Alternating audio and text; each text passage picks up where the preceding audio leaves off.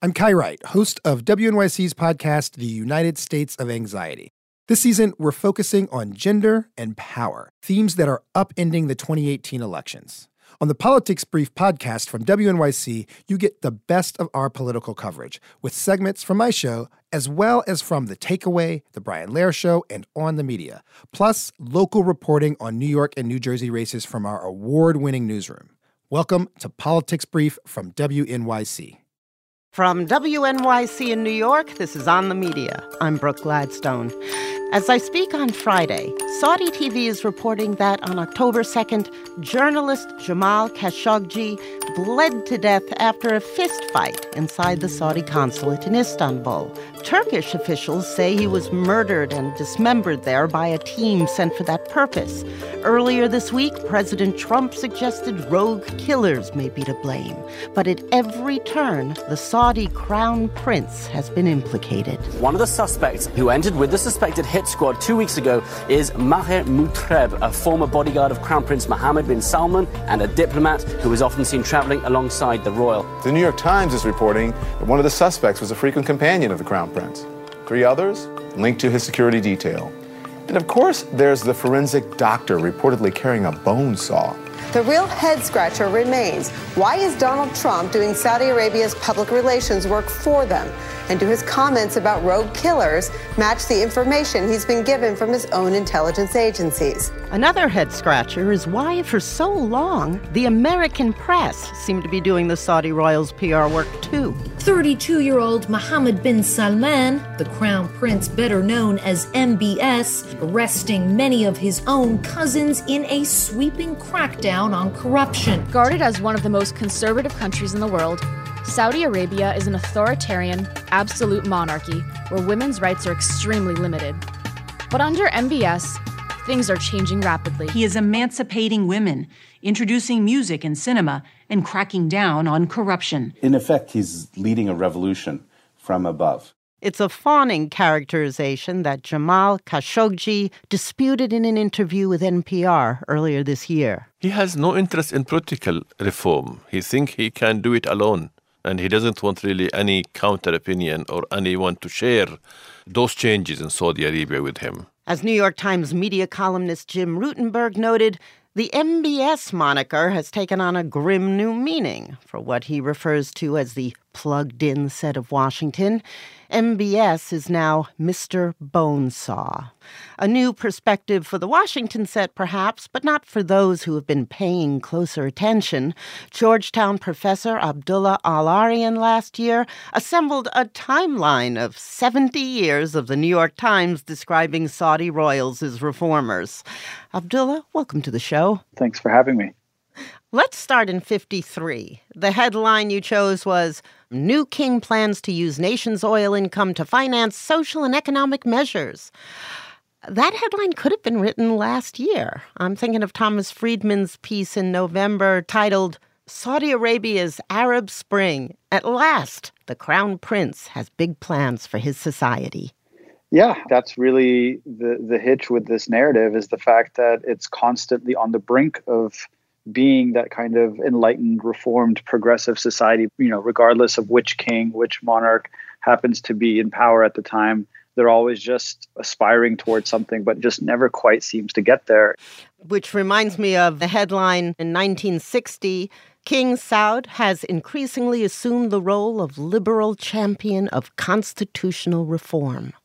And you note that the Saudi constitution wouldn't be adopted for another 32 years in 1992. Right. And even then, the constitution was only adopted by royal decree and not actually as part of any sort of political opening that was inclusive of the rest of society. What do you think drives that kind of anticipation? These narratives tend to be constructed as part of a process by which the United States is attempting to justify its policies in the region, attempting to justify its alliances on the basis purely of preserving its own interest. But then again, we also have dismemberments and beheadings and the oppression of women and so on, as we see it in the West. And the government has to negotiate that thorny territory. But it seems like the media has been a willing partner in that. We have a kind of binary approach to viewing Saudi Arabia, I do think that it tends to be problematic, not just on the one side in which, of course, they're presented constantly as reformers, but then there's also the sort of very stereotypical views as these barbaric civilizations and the kind of Orientalist lens through which the Middle East is often viewed lends itself to a kind of a carrot and stick approach. So on the one hand, you paint them in a very kind of villainous role, and then you give them the opportunity to reform and to become enlightened. And the best example of that, I would say, is really looking just at this last year with the Saudi crown prince. This new generation of Saudi elites has internalized these narratives over the course of many decades and actually come to play into them by essentially trying to placate certain liberal sensibilities, things like granting women the right to drive or reopening movie theaters, knowing that these kinds of things could be used as cover for things like a massive consolidation of power and a massively reckless and violent foreign policy that, of course, has seen its brutality taken out on the people of Yemen. This is sort of par for the course in terms of the way that everyone bought into the first line while kind of ignoring the second. Thomas Friedman in the New York Times called Crown Prince Mohammed bin Salman more McKinsey than Wahhabi. Yeah, I mean, that's one of those classic lines that really jumps out. There's a specific kind of way in which we conceive of how the Crown Prince has kind of allied himself with particular policy elites and consulting elites and the ways in which he tailor-made this message. And I think you saw that a lot on the tour that he just took within the U.S. just over the last few months. The Crown Prince of Saudi Arabia stopped traffic and turned heads on his trip to Seattle to talk with Silicon Valley's biggest hitters. Media executives Rupert Murdoch, Bob Iger, and Oprah, too. This as Saudi Arabia dramatically opens up to foreign entertainment in the kingdom, going from zero to big bucks. Let's talk about their PR effort. They're really good at this, aren't they?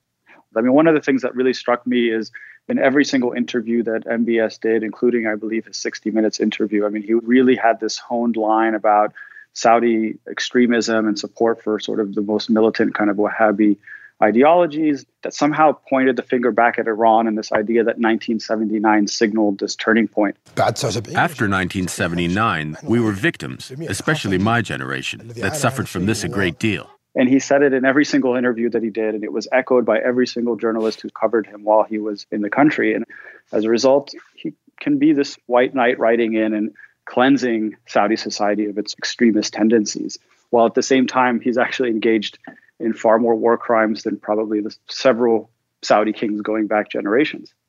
The Khashoggi case, in a lot of ways, is the sort of exception that proves the rule in the ways that there has been, I would say, a very laudable reaction on the part of the U.S. media, and in particular, the newspapers that have been the most heavily implicated in that kind of gleaming coverage of Saudi Arabia going back many years. You think there's been a move towards mea culpa? Well, I wouldn't go that far. I think that this case in particular hit a little close to home because Khashoggi represented someone who had sort of endeared himself, I think, to that same kind of elite, that he made a lot of friends in Washington, that he, of course, was himself a columnist for the Washington Post. And so as a result, I think we see this outrage that we don't normally see on the part of the press, especially when it comes to the fact that these kind of incidents have been occurring with some regularity. Anybody who was either part of a social movement, religious preachers, feminist movements, student youth groups, anybody who had anything to say online on social media was basically rounded up. Sometimes people who didn't really say anything at all, because just for their lack of explicit support for the regime, that was enough to see them hauled off to prison. Did you see Rula Khalif's recent article in the Financial Times? Yeah. She was talking about how Western journalists love to see every new leader in the region as a reformer first, before proven otherwise. What do you think about that pattern? Well, I mean, I think that speaking about them as reformers is really just code for will they be reliable allies who will protect and preserve kind of U.S. interests in the region. And that's really the only measure. But if you live up to these kind of expectations, you can expect to be showered with more praise, with more promises of aid and support and, glowing media coverage.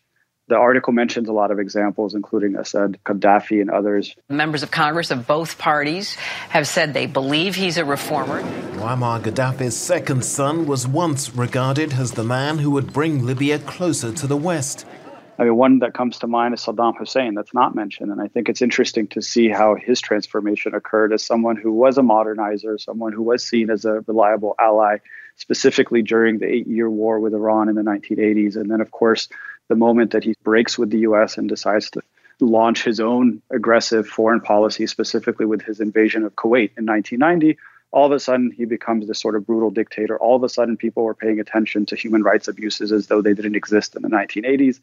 Does MBS no longer get a pass? If the narrative begins to shift again and all of a sudden, somehow this all gets swept under the rug and there's the opportunity to reinvent himself yet again as this reformer, perhaps even a repentant reformer in this case, then I think that at that point, we will have failed. But if there is going to be a kind of a continued critical engagement to the point where it's going to be really difficult for him to ever be able to sort of entertain the same kinds of, business elites coming to visit or policymakers or getting the kind of glossy coverage that he's received up to this point, that may signal a massive shift.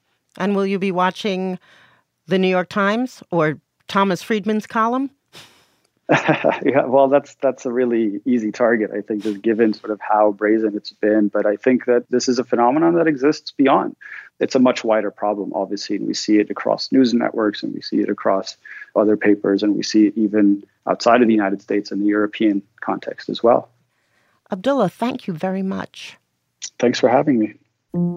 Abdullah Al-Arian is an associate professor of Middle East history at Georgetown University in Qatar and author of Answering the Call, Popular Islamic Activism in Sadat's Egypt. On Friday, the Washington Post reported that conservative outlets and Republicans have not so quietly started a smear campaign against Jamal Khashoggi to, quote, support Trump's continued aversion to a forceful response to the oil-rich desert kingdom. The Post pointed to Republican Senate candidate from Virginia, Corey Stewart, telling a local radio program that the murdered journalist, quote, was not a good guy himself, and commentators highlighting his association with terrorists. Before being known as a liberal analyst, Khashoggi once did support Islamic movements, and he interviewed a young Osama bin Laden as a journalist. But none of this factored into the narrative being shared among Trump supporters. This is On the Media. Thanks for listening to Politics Brief. If you want more, go to wnyc.org/election.